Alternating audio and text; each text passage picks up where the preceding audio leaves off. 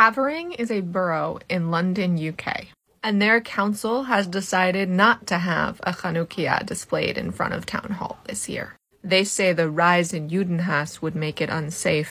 I think when you decide to make a minority invisible, that is what makes them unsafe. Here is their statement that was posted in the Evening Standard. The council has taken the difficult position to pause the planned installation of the Chanukah menorah outside Havering Town Hall this year. We appreciate this is a hugely sensitive issue, but in light of the escalating tensions from the conflict in the Middle East, installing the candelabra now would not be without risk to council, our partners, staff, and local residents. We would also be concerned with any possible vandalism or other action against the installation. So I guess that London for everyone thing is not going so well. If I recall correctly, increasing security is in the budget. But no, having security around Chanukiah, just not worth it. There will still be a temporary installation and event to celebrate the beginning of Chanukah.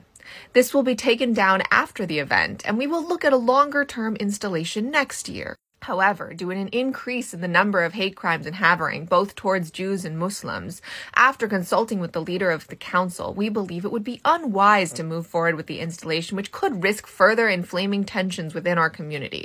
Again, because silencing Jews, always the way to go. It's always better for people to not be reminded that minorities exist instead of educating them. When we started working on the installation, no one could have foreseen the recent international events, and we have been fully committed to installing the candelabra with a number of council teams working to support it. Am I the only one uncomfortable with it being called a candelabra, as if not even this statement is meant for Jews? Sadly, there are some who are politicizing this and making accusations of Judenhass. This is categorically untrue, and such statements are likely to incite further unrest in our communities. You could, not do this, and then you wouldn't be accused of Judenhass. See how simple that is? The council flew the Israeli flag in solidarity following the heinous terrorist attack against the people of Israel, and we continue to stand by our local Jewish community. That very much feels like I have Jewish friends, so I can't be a Judenhasser. However, while the war is ongoing, we feel we must postpone the planned installation. This is not a decision we have taken lightly, and we will revisit next year when we hope community tensions will have subsided. Yes, it is our position to only support communities when they're not actively being persecuted against. Havering Council does not take sides in the current conflict and regrets loss of life, injury, and distress on both sides.